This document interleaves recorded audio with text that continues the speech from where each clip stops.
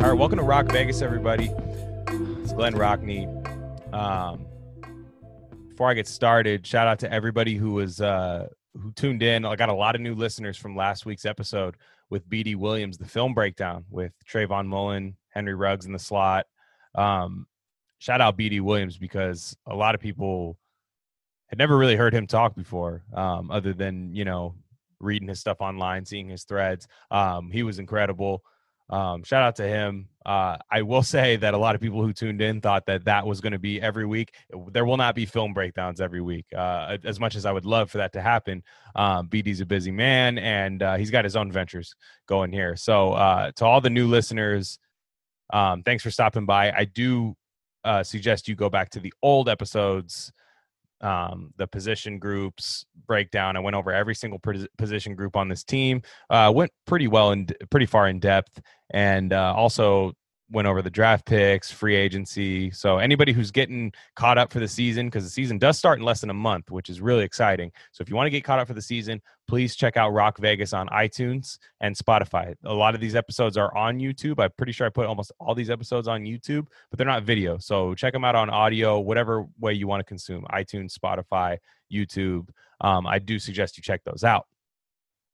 Now, today I have a really, really nice episode lined up. So definitely going to go over a lot of what's happened the first, week and a half of training camp. And also I was lucky enough to get an interview with the Associated Press with Josh Dubow. So he was able to stop by. Again, if you're on Raiders Twitter, you see him arguing with a lot of the car enthusiasts, the Kardashians, if you want to call them. It happens. He argues with them. Again, Josh Dubow at Josh Dubow AP. He did stop by for an interview, so that will be the second half of the show. I'm just going to play that interview that we did earlier today. Really, really fun conversation. And so yeah, other than that, I just wanted to get into just what this training camp is like. It's so weird because we don't get a lot of footage. Right. We don't get a lot of the raw footage because just the COVID situation, lack of access for media. There have been a couple of nice videos that we've seen, but we're kind of guessing to this point, and we're kind of taking Gruden at his word, which isn't the best spot to be in. You know what I mean? Because John Gruden likes to be coy and cryptic with a lot of his stuff. He doesn't really show his hand, you know what I mean, other than a few specific scenarios like Darren Waller and stuff like that. But couple things that I've noticed is that John Gruden, he's obsessed with Maliek Collins. And first time he said it, I was kind of like, okay. He said, hey, Maliek Collins is going to be the focal point of this defense. Because Amari Cooper was going to be the focal point of this offense when he first got the job here for the second time around. Amari Cooper, I'm going to feed Amari Cooper. So I don't really know what that means. But when I talked to B.D. Williams last week, he was saying, look, man, this is probably going to be the best interior rusher on the team. You know what I mean? Like he's really, really good. He's going to get pushed around in the run game. That's not why he's here. He's here to rush the passer. Paul Guenther likened Maliek Collins to Geno Atkins, which, Geno Atkins is one of those guys that went under the radar for a while. Most people know about him, but people don't realize how good he is. He really made that defense go in Cincinnati. He was the guy commanding double teams on the middle. Defensive coordinators were circling him on the game plan. You weren't going to let Geno Atkins beat you. Now, is Maliek Collins that good on a 1-year, $5 million deal? I don't know. I'm not going to put, all my stock into him, but this defense is sorely missing some interior pass rush. I do think Mo Hurst could get a little bit of that done if you increase his snap count. PJ Hall's gone. So if PJ Hall's gone, I do think that Maurice Hurst is going to get an increased snap count on third down. I'd like to see Collins and Hurst rushing on third down. I'm not a huge fan of Furl being kicked inside on third. I understand that's what the defense is asked of him, and that's why he was drafted.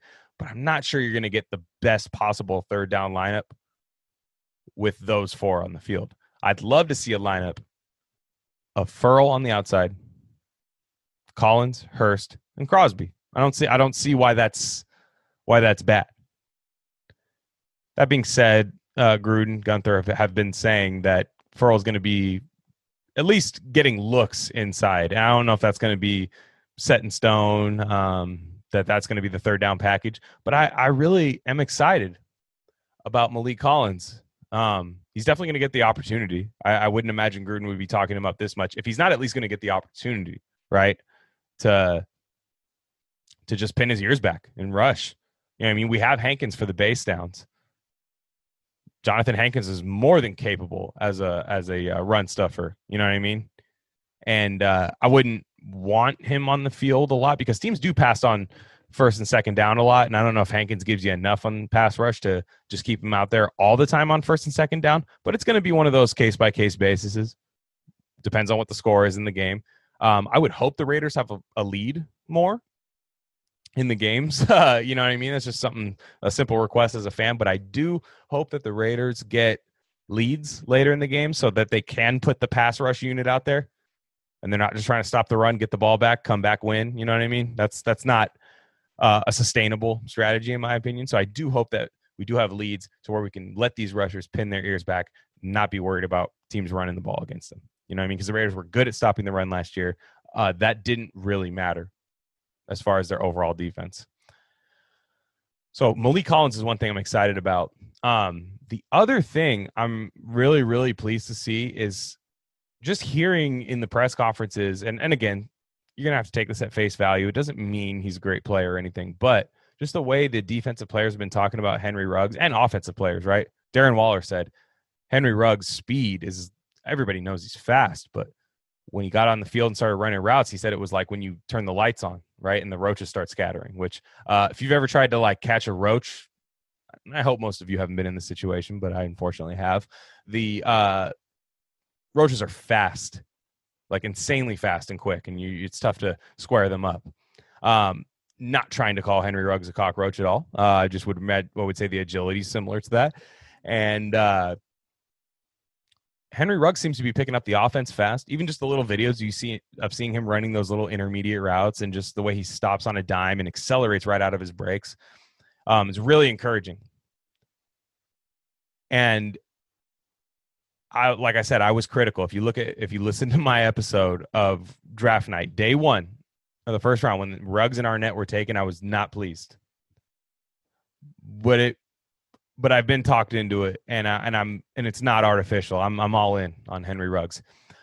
Henry Ruggs is going to take the top off the defense, and he's going to make this offense explosive, right? Even if the ball's not in his hands. He's going to let Waller work. He's going to let Renfrow work. He's going to let Bryan Edwards work. I'm going to get to Bryan Edwards in a minute. But he's going to allow for everybody else to eat on this offense. I think it's going to be the key to the offense. That's also why I think Nelson Aguilar's here. Nelson Aguilar, his press conference, I've never heard him speak before. Like just talk. I didn't follow in depth his Eagles career, and I didn't really hear him much out of USC giving press conferences. But that guy's got a good head on his shoulders, man. He really seems to know the game. I think he's really pissed about the drops and what happened in Philly. But he's here for a reason. And I think for the longest time, Raider fans have been taking that for granted. I think Nelson Aguilar is going to have a nice little Brashad Perriman type year. I've said it before. He's going to have that Brashad Perriman, right? Brashad Perriman was drafted by the Ravens, very much a head scratcher. Didn't really get anything going there. Went to Tampa last year. First half of the year, you don't hear much from him. But when Evans and Godwin get hurt, he comes in and he puts up numbers. And I think Nelson Aguilar, although they're not the same player, right? They're speed guys. Brashad Perriman's a little bigger, a little stronger. But Nelson Aguilar has been making contested catches at camp. Vic Tafer's been talking about it, at least high pointing some balls.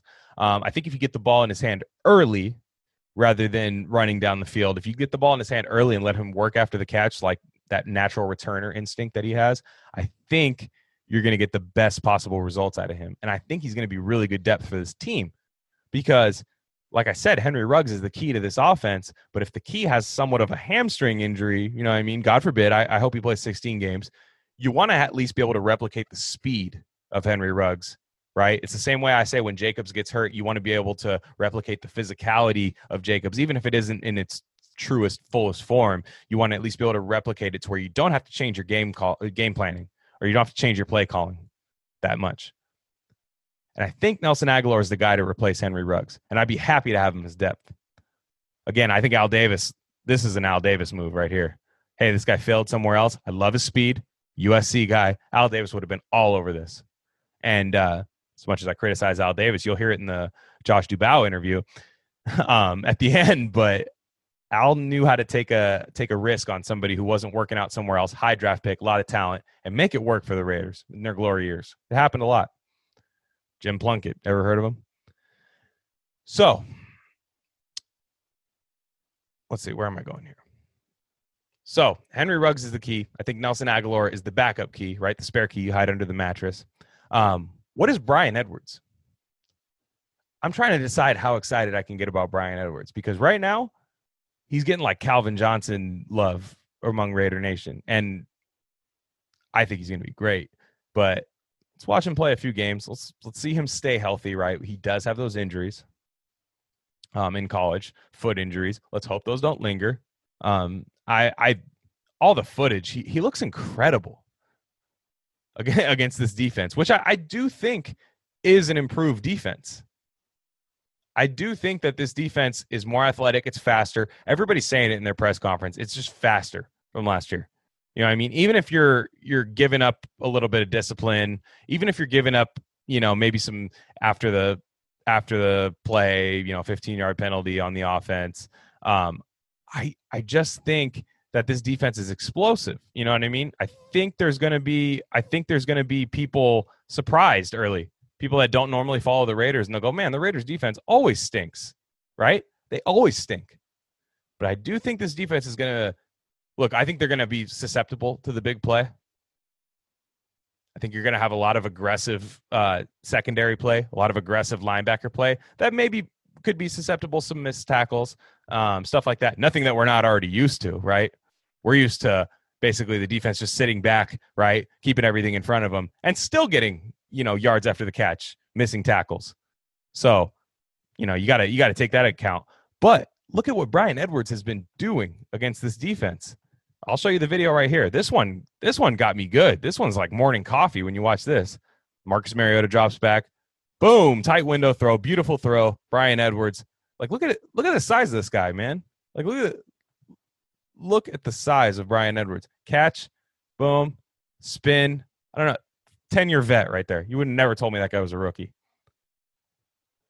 So I'm excited, right? I'm super excited about Bryan Edwards. I don't know how excited I can be because, like I said, it is the Raiders. I do have a little bit of PTSD, just getting super excited about players. But this guy's got it, man. This guy's got it. He's got the yards after the catch. I've compared him to Anquan Boldin, but I've been told he's faster. And it does show, right? When you watch the South Carolina film, it does show. I'm really excited about this guy. There are a lot of takes I see on Raiders Twitter, and I don't think they're wrong. There's people saying, look, Ruggs is going to be just the speedster, right? The little Porsche you take out on the weekends, right? The divorced dad Porsche that you take to downtown area, see what's going on downtown, see what you can reel in, right? Bryan Edwards is the big pickup that you take, you know what I mean? You put a bunch of plywood in the back, home projects. Hey, you selling that? No, it's for free. I'll come in with my big truck and I'll take it in. My truck can handle anything. Don't trip about it. I can tow this. I can tow a boat with it. He's going to be the guy, man. It's not going to be glamorous. He's going to be the nitty gritty guy. So I think they complement each other really well. I've said it earlier. Henry Ruggs, the pick, when it first happened at 12, I was like, we need way more than that. The Edwards pick kind of intertwined with it. Like it really made that Ruggs pick make sense. I think it's not out of the question to say that Bryan Edwards could be the number one receiver, like just that go-to guy, right? Like that Michael Thomas kind of, and Henry Ruggs would be like a supercharged Ted Ginn, right? And don't get freaked out. Ted Ginn didn't perform, but I'm saying like a supercharged Ted Ginn, almost like a Deshaun Jackson. And maybe this receiving core is going to be loaded finally, right? Make it car proof, man. If you're not a car fan, make it car proof. That's the way I look at it. So another thing that was floating around, just speaking to these two, is I saw a thing on Roto World. So Roto World, if you look at the headline on Roto World, and I'll share it with you guys right now, this headline is super, super deceiving. I think a lot of people like to claim clickbait, and clickbait's interesting when you use that term because, again, at the end of the day, people do want clicks. Roto World's going to want clicks, especially during a slower off season where there's not as much content, right? So Bryan Edwards starts over Ruggs in 3 wide sets. So if you haven't really been following the Raiders, or if you have and it's just been kind of surface level, you're thinking, man, is Henry Ruggs bad? Because that's what that headline says. Now, you also say, hey, maybe Bryan Edwards is just a baller, which by all accounts, it looks like he is. But let's actually click on the article. So I think you should take the bait and click on this clickbait, because if you read the article, it's a lot different. So here we go. Just a small thing. Bryan Edwards, Raiders rookie Bryan Edwards is getting first team reps over Henry Ruggs. That's in bold. So they want you to just see that, click out of that, say some dumb shit on Twitter, and have people, on your head all day saying, hey, did you actually read the article? No? And then you blame clickbait when really it's your fault. It's personal accountability here. You got to read. It's a paragraph. Come on. It's a paragraph. That's not a lot. This is not a lot. Okay? Sound it out top to bottom, left to right. So it's very important to note that a big chunk of the Raiders' true starting lineup was not getting first team reps during the session. Zay Jones, Agholor, Devontae Booker were the starters here. Okay, hold on, timeout. So right then and there, you kind of can almost disregard this article. Zay Jones, Nelson Agholor, and Devontae Booker were starters here. And then Bryan Edwards is playing. Okay, so that's not the Raiders starting lineup. Josh Jacobs would be there. You know what I mean? Stuff like that. Zay Jones is not going to be a starter on the Raiders unless a lot of injuries happen. Right? So that right then and there was just a sentence. That's all you had to read. So Zay Jones, Nelson Agholor, Devontae Booker were starters here. But this is something to at least monitor throughout the rest of training camp. Derek Carr and offensive coordinator Greg Olsen have been talking like Edwards is a starter. And he's running at X receiver with Tyrell Williams not practicing. We're not sure how the roles will play out, but it's possible that Hunter Renfrow could be dropped from 3 wide receiver sets, which, okay, maybe there's some truth to that, right? Maybe there's a scenario where you're going to see Tyrell Williams, Henry Ruggs, and Bryan Edwards on the field with no Renfrow. I still think Gruden's going to try to spread the field a little bit more this year, right? Have 4 guys, then you have those 4 on the field. You have Renfrow and Ruggs as your 2 inside guys, Edwards and Williams on the outside, or another, jumble that up, like the game boggle, scramble that up, see what else happens. I think they're very interchangeable, a lot of these guys. So they're saying Hunter Renfrow could be dropped from 3 wide receiver sets. The Raiders have mentioned Ruggs in the slot, where he made 25% of his catches last year. Edwards, a 94th percentile college dominator, has difference-making upside if he opens the year at one of the outside spots. Okay, so that article is not what the headline says, and that's okay.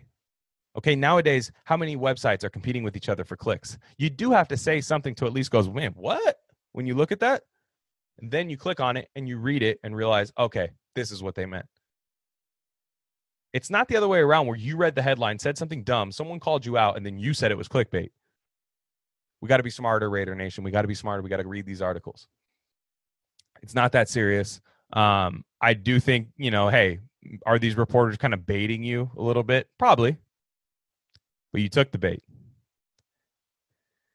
Nonetheless, just to get back to where we were, I do think Bryan Edwards could be a starter on this team and could eventually take Tyrell Williams' spot. But they're both outside guys. I think they're both 2 kind of tall, somewhat physical. I think Williams could be a little bit more physical, but they're both 2 big physical guys on the outside. And then you're going to have the 2 little rabbits in the slot. You're going to have Renfrow, who's shifty, and you're going to have Ruggs, who's just a bullet, And that's called a wide receiver core. All these fans are so worried about depth this, depth that. And we need depth at wide receiver. Look at last year. Raiders were trading pretty much valuable draft capital. If you like the way Mayock drafts on draft 3, I would say day 3 picks are good draft capital when you have Mike Mayock as your GM for Trevor Davis, Zay Jones. Maybe you don't have to do that this year. You know what I mean? Don't be in a hurry to get rid of your depth. It's the same reason that once you didn't get a good enough offer for Gabe Jackson after drafting John Simpson, now you have Gabe Jackson and John Simpson. So if Gabe Jackson gets injured, which he has, you have John Simpson. Let's have a loaded wide receiver core. Let's be able to go 5 wide. You know, it's good. This is a good thing. I think John Gruden's always wanted too many wide receivers. I think that's a dream of his. So don't overreact to these articles. Yes, they're clickbait, but if you take the bait, that's still on you. You know, don't just read the headline. I see that happen with a lot more severe articles, like with politics, medicine, health, a lot of stuff like that. Don't get into that habit. Now, another thing that stood out to me. Oh, actually, one more thing before I get to this. Trent Brown and Josh Jacobs, and I'm about to get into Josh Jacobs. Trent Brown and Josh Jacobs haven't really been practicing a whole lot. And Gruden's been kind of coy with it. Like, hey, look, I'm able to make a few. He said, the head coach is able to make a few decisions on who practices and who's not. To me, that says, I'm not trying to risk these two guys. These two guys get it. These two guys are the key to our offense. Trent Brown and Josh Jacobs. I know they know what to do, and I know that they will both get in shape on their own. And I'd take the chance of them skipping camp just a little bit and having them fresh and ready for week 1. Now, Gruden won't go out and say that, but I think they're keeping them to the side, doing their work on the side. Again, Raider Nation overreacting to the fact that in a weird offseason like this, Trent Brown and Josh Jacobs, the two, in my opinion, pretty sure things on this offense, aren't practicing, every single day. Let's keep Jacobs fresh. Let's bubble wrap him. We know what to expect of Josh Jacobs. He's a beast. Trent Brown, beast. You know what I mean? Missed him last year when he was out. Even though I think the O-line's got depth, you need Trent Brown in there. So don't worry too much about that. I think we're just overreacting because we haven't had football in a while, like live Raider updates of things that are happening somewhat on a field. So I do think we're overreacting. I think we've been ready to get these takes off. There's no preseason game, so I think we'll overreact to training camp. So last thing before I get to the Josh Dubow interview. The thing that I found really crazy was the reaction to people saying Josh Jacobs wants to catch 60 passes this year. Okay, let's start from the get-go. Josh Jacobs setting goals that I don't think he's going to catch 60 passes, but he wants to, and that's good. So, again, I don't think anybody was saying, I don't think John Gruden said, hey, Josh, I need you to catch 60 this year. I don't think anybody said that to him. I think he just said, look, I want to catch all these passes, man. I want to be like Christian McCaffrey. I want to do all that kind of stuff. He's not the same runner as Christian McCaffrey. But I do think, and I did see some fans say, look, man, I got to keep Jacobs fresh. If he's rushing the way he was rushing, and they were just putting the ball in his stomach and telling him to run between the tackles, I don't want to put 60 catches on top of that and burn him out by the end of the year. Surface level, I think that's a fair comparison. But I would counter with this point. I do want Josh Jacobs to catch the ball more and run the ball less, right? Maybe the touches don't really change. Think about the times Josh Jacobs was throwing the ball last year. He made shit happen after the catch, right? Look at Denver, first game of the year. Did kind of a little angle route. Made a couple guys miss on the second level. Nice 20-something yard gain. Against Indy, I hit a huge play. I don't know if that was third down or not. Huge play to get a first down reception. So what I would suggest to Raider fans who are worried about overusing Jacobs is instead of putting the ball in his stomach on first down predictably, rushing between the tackles, hoping he makes guys miss, which he's great at, why not swing it out to him in the flat where he has a sideline as his friend, doesn't have to take a hit. I think he's a walking 6-yard gain. Like Josh Jacobs, if you give him the ball in space, guaranteed 6 yards at least. And then, bonus after that, he gets the Mario star. After he makes the first guy miss, he gets that Mario star. That one where you can't touch him after that. When he's really got that head of steam. Watch the Green Bay game, So instead of just predictably putting the ball in, handing the ball off to him, running in between the tackles. Let's make those first down. Throw the ball to the running backs on first down. Then he doesn't have to be out there on third down. Jalen Richard, great pass protector, can still be in there on third down. Just kind of shake it up on offense.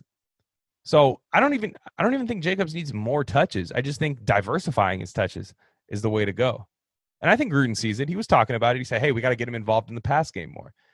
Mayock said last year, hey, he's going to have to learn just a little bit more about his blocking assignments before we trust him in the pass game. Whether that's true or not, I'm not sure. But it does sound like that's what's going to happen this year. Throw the ball to your running back. You're going to get a better matchup, right? You're going to at least see the quarterback drop out and have to, at least some guys are going to have to drop into coverage, giving Jacobs a head start rather than handing him the ball and everybody. And Raiders don't play action that much. It's not like the Raiders are predicated on play action. The run doesn't really set up the pass that much in Gruden's offense. Now, so I appreciate you guys for listening to this. The second half of this episode will be the Josh Dubow interview. Josh Dubow, you guys will remember him if you're, especially if you're a Carr defender. You see the Carr argument on the internet.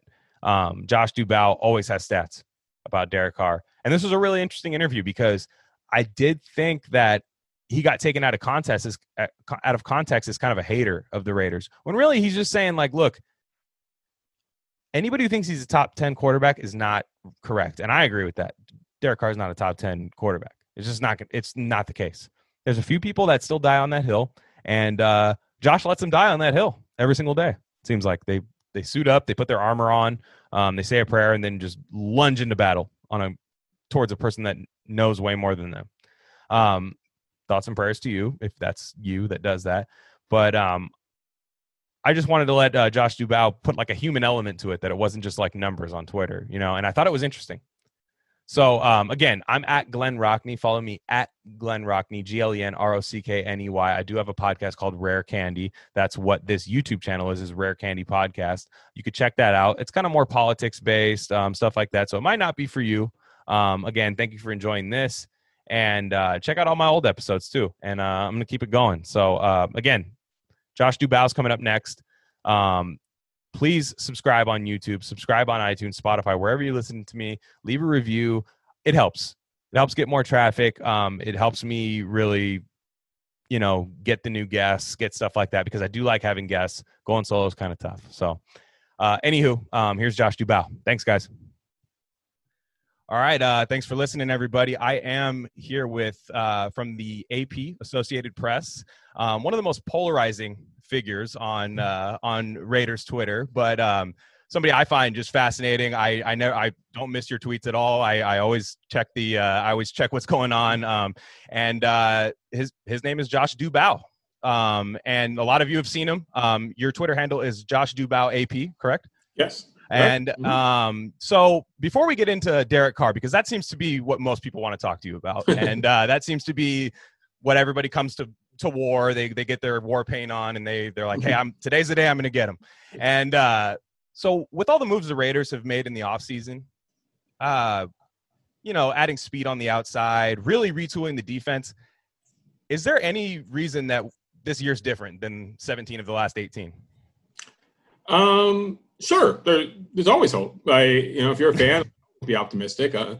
I'm a college football. I'm a fan of Michigan, and I think Michigan's going to beat Ohio State every year they play them. And then I get disappointed every November when they get killed. So I get it as a fan. Like, you always, and in the NFL, if the best case scenario happens for any team, things can go well. The reality is the best case scenario maybe only happens for one or two teams in a year. Well, you realize for us, the best case scenario is like just getting into the playoffs. So sure, right. But so it doesn't, so as a fan, or as a coach even, you're probably thinking, okay, if everything goes right, we think we can do it this year. Obviously, everything doesn't always go right. You're going to have players get hurt. You're going to have breaks go against you, calls go against you. So whether this will be different, I really don't know. I don't expect them to be 9-10 win team. I expect them probably to be similar to that 6-7-8 win team that they've been. Okay. But there's no reason, they can prove me wrong. I'm definitely wrong a lot. So, well, I mean, I agree with you a lot in terms of the numbers that you post, because look, I didn't bring you on here because I don't have a car poster back here. You don't see it. So I'm not the type of guy that's going to sit here and debate you over that, but right. I do want to get some context, and it kind of looks so cut and dry the way you post it. But I'm wondering, is there any nuance to Derek Carr's 39-55 record, or is it as bad? No, they're definitely, and and it's so on Twitter, it's obviously some of the tweets get taken maybe the wrong way, and so a lot of the negative tweets I put out on him sound a lot worse necessarily than they are, but it's sort of just to refute the point that people are saying this guy's a top 10 quarterback, which I definitely do not believe that he is. Yeah, if he were a top, the fact that they're 39-55, or the fact that they're, I think, the second lowest scoring quarterback, or they've scored the second fewest points with Carr as any team is with any quarterback in the last 20 years. I think only Kerry Collins' teams were worse. That sounds bad. Like, that's not, that doesn't tell the whole story about it. He's better. He's not the second worst quarterback in that span. He's not the second worst quarterback in that group. He is better than that. But if he were as good as the people who are advocating for him are saying, they wouldn't be that low. They wouldn't be under 20 points a game 3 years in a row. Yeah, the defense been bad? Yes. The defense has been bad for most of the last 16, 17 years. Last year, did they have good wide receivers? No, they did not really have good wide receivers. Tyrell Williams was okay, and he was hurt, and Hunter Renfrow was okay, but they weren't loaded at that position. Sure. Like, has the talent around him been at the level that other teams have? No. But he hasn't lifted it either, and a really good quarterback, I guess my only point is a really good quarterback gets you above 20 points a game. 20 points a game is not a lot in today's NFL. And to be under that for 3 years in a row. Yeah, to be under that for 3 years in a row, something's got to be wrong. Like, the quarterback can't be great. Right. It can be that low. I guess that's the point I make. And sometimes it sounds worse than it is, saying they ranked the lowest of this or the lowest of that. It's not to say he's the worst quarterback, because he definitely is not. He's the middle of the pack quarterback. I think The Athletic and their survey of NFL executives had him 20th. I think PFF had him somewhere around there going into this year. And, right. That 15 to 20 range, he's the average to maybe, right in that range. You can have a year where things go well and you perform better than that, and you perform really well. And you can have a year where, like 2018 and 2017, where he performs worse. But basically he's going to be around that group. Not it. So what you're saying is the margin for error for the talent around him is so slim, right? Like, it has to be great. You know what I mean? For him to get the best out of him, right? He's not going to take a bunch of cast-offs and be Aaron Rodgers. If you surround him with a really good team, he's capable of performing with that really good team. But if you surround him with average to below average, he's not going to lift the talent better than what it is. So if you have average talent around him, you'll probably be an average offense. If you have below average talent around him, you'll probably be a below average offense. If you have above average or really good talent around him, you'll probably be an above average offense. Right. He's not going to change where you are, in my opinion. Pretty much I think the evidence of his 6 years has shown that. When they were really bad talent around him, like 2014, they couldn't score at all. When they had really good talent around them in 2016, they scored. When the talent got less, they scored less. Basically, you look at it. He's the constant. Everything else has changed, and when the things around him are good, then they've been above average. Sure, like that 1 year is basically the 1 year. They've been above average in scoring 1 year out of 6. Yeah, and even that year, did you think that was kind of like they were kind of a 9-7 team, kind of cosplaying as a 12-4? Like, because it felt like a lot of hero ball to me personally. Like, I don't think they played. Even if their point differential, which is usually more predictive going down the line, and some of the more advanced stats, they were not the quality of a 12-4 team that year. They were probably, maybe a 10-win team, 9-win team, maybe, and. They got fortunate in some close games. They did well in close games. He played well, and he played well in those games. Like, he gets credit for that. But in terms of predictive value of how good the team was going forward, I think they may have overrated themselves a little bit. Well, and that's what got Jack Del Rio a contract, and then you have to the next year you decide, this isn't what I want. You know what I mean? Yeah, and obviously the decision to get rid of Bill Musgrave and keep Ken Norton was not the wisest decision at the time or in retrospect. Right. But I don't know if that would have changed, how much that would have changed things going down the line. I think if John Gruden wanted to come back to coach, I think Mark Davis was going to bring John Gruden back. So I don't know how much really would have changed. But so you think even after that 12-4 season, like if Gruden's like, hey, this team looks cool, I think I'd like to coach them, you think Mark makes the move? Mark's pretty much said that when Gruden wanted to come back.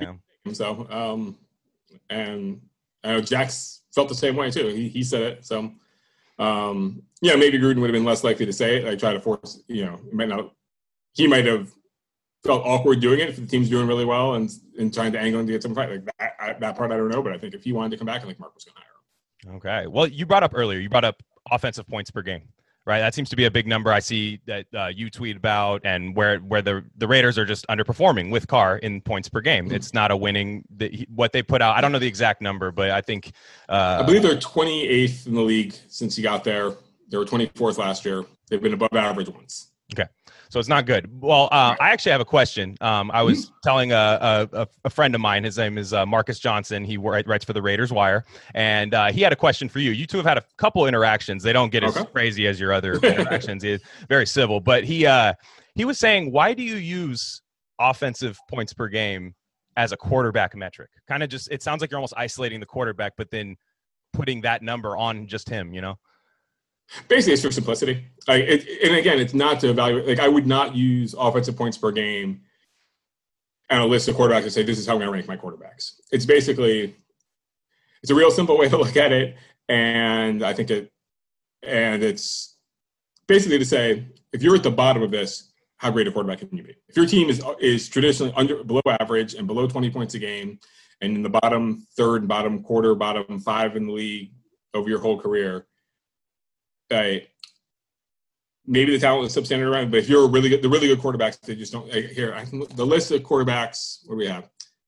Oh, so, please! I was hoping you had. Yeah, there we go. I'm ready for the numbers. Yeah. So the five quarterbacks the last 20 years, their team scored 20 points a game, or less than 20 points a game, 3 straight seasons. It's Derek Carr, David Carr, Sam Bradford, Jake Plummer, Joey Harrington. Gruden coached 2 of those guys. Yeah. What? Yeah. So. So it's like when you're in that group, does it mean you're one of the worst 5 quarterbacks the last 20 years? No, but you don't see the Matt Ryans in that list year in, year out. You don't see the Phillip Rivers in that list year in, year out. You don't see Matthew Stafford in that list year in, year out. Like, I'm not even talking like the top, obviously the Mahomes, Brady, Breeze, those guys, whatever. You don't see the really good quarterbacks in that list year in, year out. And is part of it the talent around him? Sure. Is part of it the defense doesn't create turnovers? Sure. But that might get you from 19 to 22, and 22 is still below average right now. So if you're that far below average, the other stuff maybe gets you to average, and that's where you are. It's just a simple way to show if he was as good as some of the people are saying, then you wouldn't be at 19 points a game, 18 points a game. Right. Well, and now that I'm not even defending the defense at all, but my whole thing is they've always seemed good in the first half. The offense always seemed to have kind of rhythm in the Gruden era with Carr. Kind of had like a rhythm, and I fall for it every time. I say, this is how it's going to be. But then the third quarter, they hit the emergency break while they're going 65, and nothing seems to go right after that. And now my thing is, I don't think the defensive struggle should really affect Carr, right? If Carr's putting up, with the Carr-led Raiders are putting up 26, 27 points per game, I know that Carr's not the problem, right? And they're still losing, right? Yeah, exactly. That's kind of the point, right? The defense, obviously, can the defense help you? Totally. Like, the defense can create, in 2016, the defense, I think, was number 2 in the league in turnovers force. The Raiders had the 5th best average starting field position over the last 10 years that year.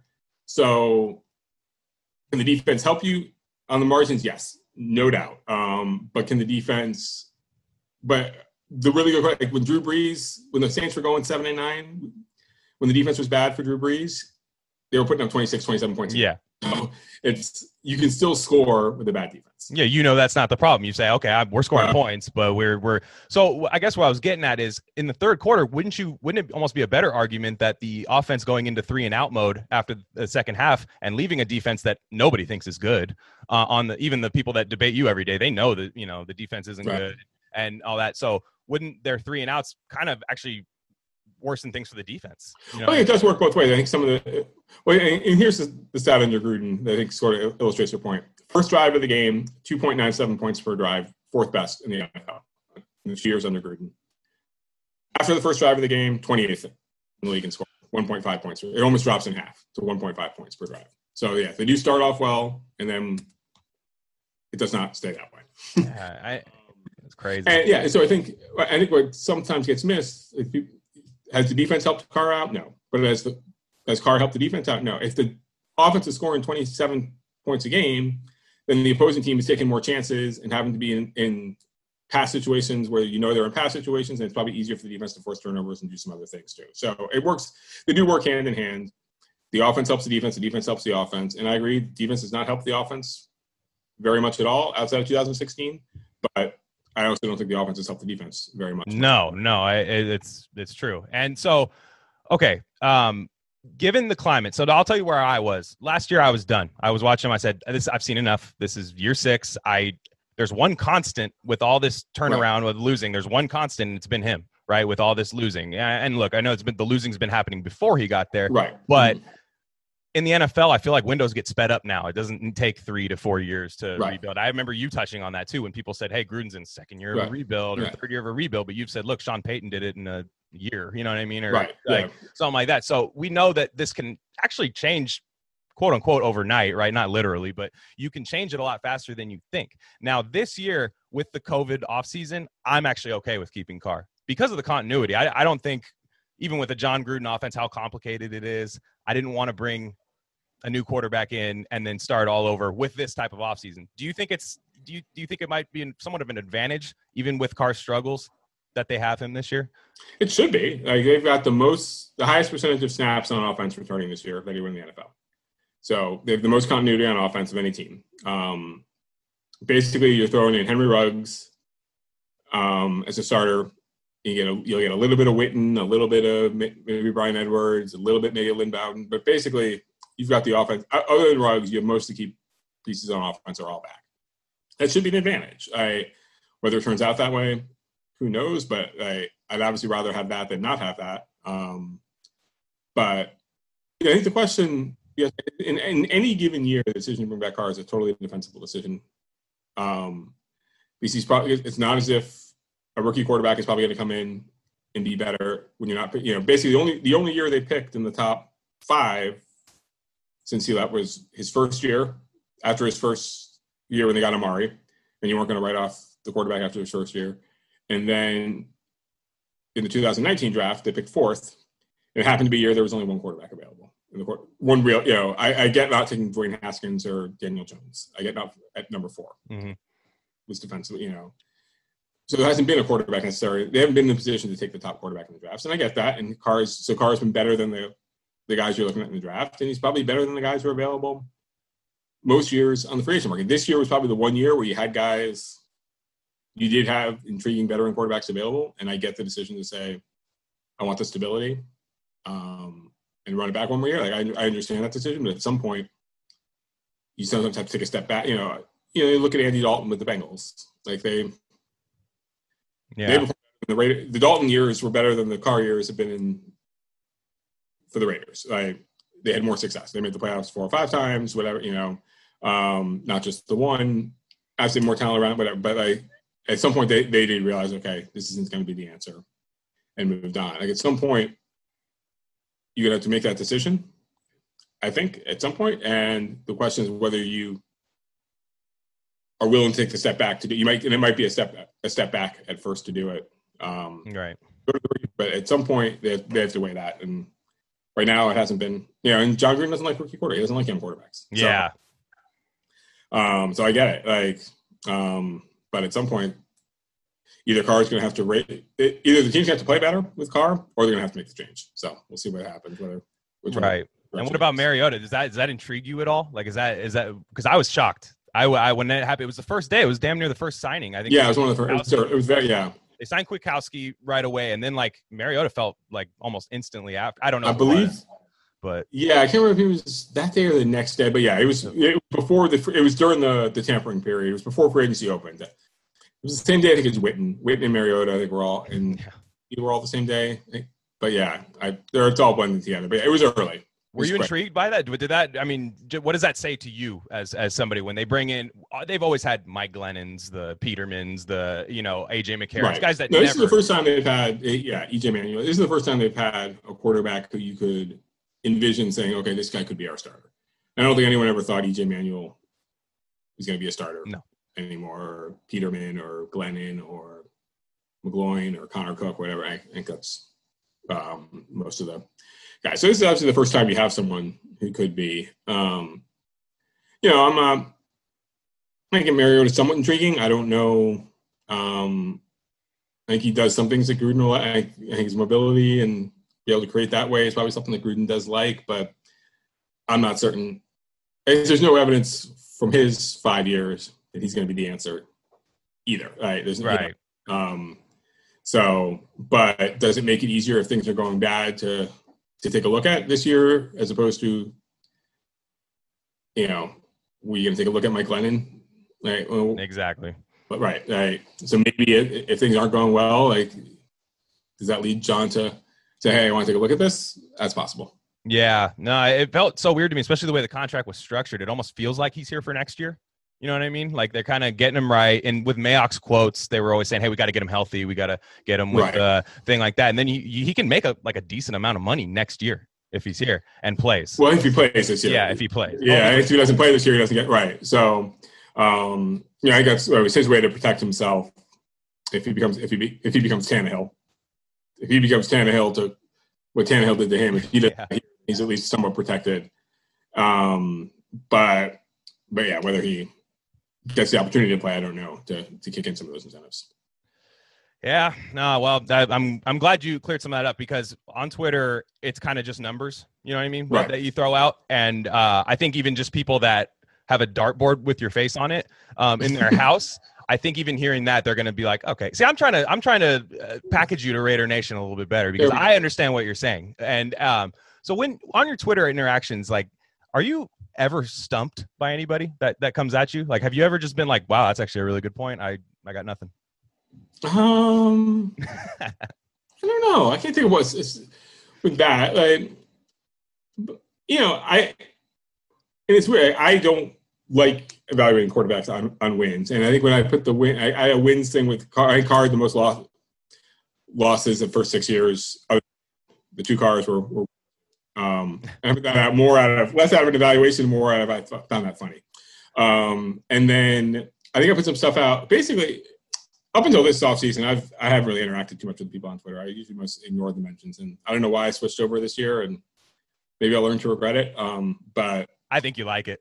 I could get tired of it at some point. But basically the point on Carr's record and things like that was about there's not a lot of history of a team staying with a quarterback that long who doesn't win. Like, no. Whether it's the quarterback's fault or not, if a team goes 6 years with a quarterback and doesn't have success, they usually move on from the quarterback. Just that's history. Like that's how teams, they're not patient. They do it. So this is rare. I was a Brady talk was back in like February when the Brady talk. Right. It's Brady. Are they going to make a run to Brady? He's going to be interested. And then there's some people saying, well, why would you ever do that? Carr has been. And basically my point was most teams move on from a quarterback after 6 years if they don't have success. It's not unusual to move on from that. And that got some people fired up, and then it just started building from there. So. Yeah, that's because I don't ever remember like the genesis of it because I've followed you for a long time. It's right. And it just always seemed like just. Well, it's funny because for most of the 10, 11 years I've been on Twitter, my tweets have probably been much more negative on the defense than on the offense. The defense has been worse. And for people complained about I'm too negative on the defense, and now. And then the thing I find interesting with some of the Raider fans is if I put a stat out on drop passes by Raider receivers, no one complains about that being negative. That being negative. That's like a positive stat for the Raiders, like the fact that receivers drop passes. But you put out a stat on Carr, and it's even something that's not even negative, just like a neutral stat, and it's like people freak out over it. Yeah, it's got to be just PTSD. That's the way I've always looked at it because he's not Kerry Collins, right? Even though, like you said, he's actually got some statistical things in common. Yeah. He's not. I don't believe that he was Raiders Kerry Collins. I don't believe. Not Raiders. Right, Tennessee maybe, but no. He's not Andrew Walter. He's not those guys, right? No. Just aesthetically, when you watch him, it looks really good at times, and I think Raider fans are really territorial over that. And it's like, look, man. Like, I like them. I don't, because they have this weird kind of false equivalency where they're like, well, what do you want Andrew Walter again? But the likelihood of going from Carr to Andrew Walter again. Well, I think the thing that people is when you go back to the Kerry Collins, Andrew Walter, Aaron Brooks, Josh McCown, like that whole stretch, like the post-Gannon stretch. Oh, yeah. Where things were bad. There weren't that many good quarterbacks in the NFL. Like being the 16th best quarterback in the NFL, there was like a big difference between being, there was Favre was still around and Manning. You had your handful of guys who were really good, and then you had some average guys, and then there were a lot of bad quarterbacks. So to get to that average level, put you above a lot of teams. And you saw Kerry Collins in Tennessee winning 13 games one year with a good team. You could see that in a lot of places. Now there are a lot of good quarterbacks. Most of the teams either have a quarterback who's on the average level or better, or is a young quarterback who is still waiting to figure out. There are not that many teams who have bad quarterbacks who are not on their rookie deals. It just doesn't happen that often. It's easier to find. There are more quarterbacks out there right now. Yeah, the evaluation's gotten I won't say easier, but I just feel like the offenses are a little more safe now, right? Like you're going to see. Yeah, and quarterbacks are throwing more in college. There's less difference between the college offense and the pro offense. The pros have adopted some of the college stuff, so the transition becomes a little easier. The rules on defense, it's harder to play defense. They put the rules in to make it harder on the defense. All sorts of things like that. But so I think it's easy. So I don't think if you move on from Carr, I don't think you're necessarily going back to Andrew Walter level. I think you can move on, and maybe you're in whatever, Andy Dalton level, which is a similar place, but you're not. Not that many teams that are in the really bad level year in, year out. Right. Yeah, I see what you're saying. You'll get another one, right? There are more guys out there. Yeah, and so when does I'm sorry. Winston is a backup this year. Jameis Winston is great, but you have Jameis Winston's backing up. You have Mariota's backing up. Cam Newton didn't get signed. Jacoby Brissett's a backup in the NFL right now, and not. There are guys who are better than the really bad Raider quarterback from a decade ago, who are definitely better than that level, who are readily available. So I think your level, how low you can get, is different than it was maybe then. So. Okay, so I got one more question for you, and that's this. And thanks again for being generous with your time and working with my schedule and all that stuff. I know you're very busy this time of year. When does Al Davis get rid of Derek Carr? At what point? Oh gosh, it's a tough call. It's interesting. Yeah, it's an interesting question. I'm not sure. I think there is. Well, I don't think Al Davis would have liked this version of Derek Carr. No. I think one of the issues is I think there's a version of Derek Carr that could be very successful. I just think he's not willing. That's what he wants to necessarily. It's on his comfort zone. He can throw the ball deep. He can stretch the field. He can do things. He's capable. He has the arm to do it, and he's totally capable of doing it. This offense doesn't ask of that a lot, and I don't think he pushes that when the opportunities are there. I think PFF had a good one where he's basically number one or number two in checkdowns, and not only is he high in checking down, he checks down faster than any other quarterback. So he gets off that first read and goes to, okay, let me just dump it off short, faster than the quarterback. So it's not even waiting that extra instant to maybe wait for something to develop. So maybe Al Davis gets an offensive system that, since he likes to beat ball, that is going to push Carr to do that, and maybe things are different. That I don't know, but I don't think he would have. I think he would have gotten frustrated by watching this. Right, and I think it's after I would say 2018, or even 20. Yeah, I would say after 2018, I think he makes the call. That's just what I would think, because I think once you give him that money, and it would have been tough to get out of that contract. But Al never hated dead money, so he was never a guy that was. Yeah, your time where basically the time where they could have drafted a guy and didn't was 2018. There were quarterbacks in that draft and they could have and didn't. And I get why they didn't. It was just one down. It's only been one down year, and blaming, okay, that was Todd Downing, and we just get the Gruden system back and everything will be back to where it was in 2016. So I understand the decision. But since then, they haven't had the opportunity. There have not been great quarterback prospects where they've been. So I get why they haven't drafted one. But I get at a certain point, either the players are going to get better or they're going to have to find someone else, because they can't keep going with 20 points. Yeah. 20 points a game, and of course, and some of the things that have gone on. So yeah, because you can't change the coach. So no, you're not changing that. So. Yeah, it's got to be one. That's why a lot of people, even with me and on my Twitter, they kind of say, "Oh, you go at Carr super crazy." I go, "Yeah, I go at what can change." That's what I kind of like. You can't. And that's one thing that hasn't changed, right? It's like sure, there are other things to blame, but there's been one constant. And the only other constant now isn't changing. That's Gruden. He's there for the long haul. So the system is what it's going to be. And now the only thing, there's been one, basically it's Gabe Jackson, mostly Rodney Hudson's been there, I think 5 of the 6 years in Carr. Yeah. And I guess a little bit of Jalen Richard for 4. Yeah, but basically, that's been the constant. And, basically the offense is underperformed. Like it's pretty simple. Like, I didn't think it was that controversial to say the offense is underperformed, but for some people that is evidently controversial. But yeah, I think the numbers are pretty clear that the offense has not performed to the level that you need.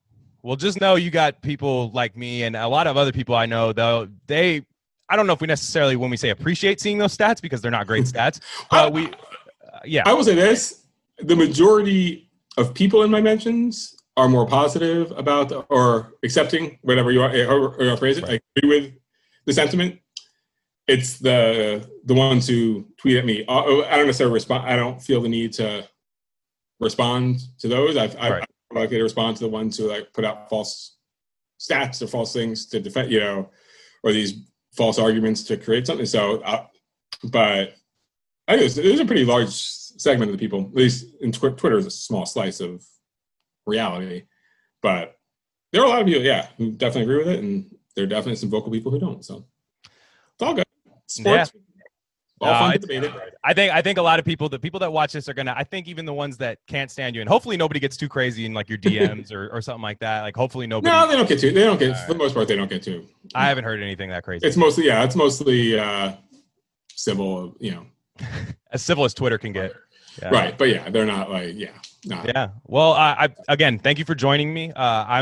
This is Josh Dubow. You are currently covering the Raiders and the Niners, right? Because I've seen pieces on both. Yeah, I do. So I have the Niners here, and then with Raiders all being on Zoom mostly. So I'm still got my hand in doing some of that, and don't know for sure, but it sounds like I'll try to go in at least for a few of the games in Las Vegas. That'll be cool. When the Niners aren't home, but we're still all the particulars out of that, depending on how easy travel is going to be and things like that. So we'll see. Right. Well, stay safe. Again, this is Josh at Josh Dubow AP on Twitter. If you probably already follow him if you listen to me. But thanks again for joining me. No problem. See you later. Sounds good. Bye. All right.